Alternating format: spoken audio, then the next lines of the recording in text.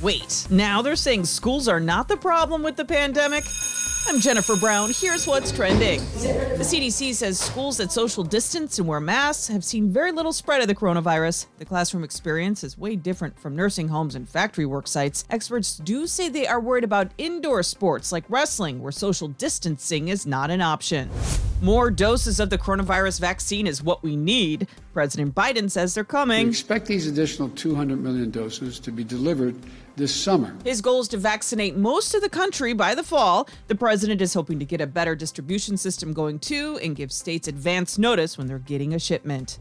And it is the place to pick up the latest Call of Duty. Intel that Perseus isn't playing. GameStop shares have nearly doubled in value in the last 24 hours. Apparently, it's word of mouth from amateur investors on Reddit that's got the stock moving. Even Elon Musk is tweeting about it.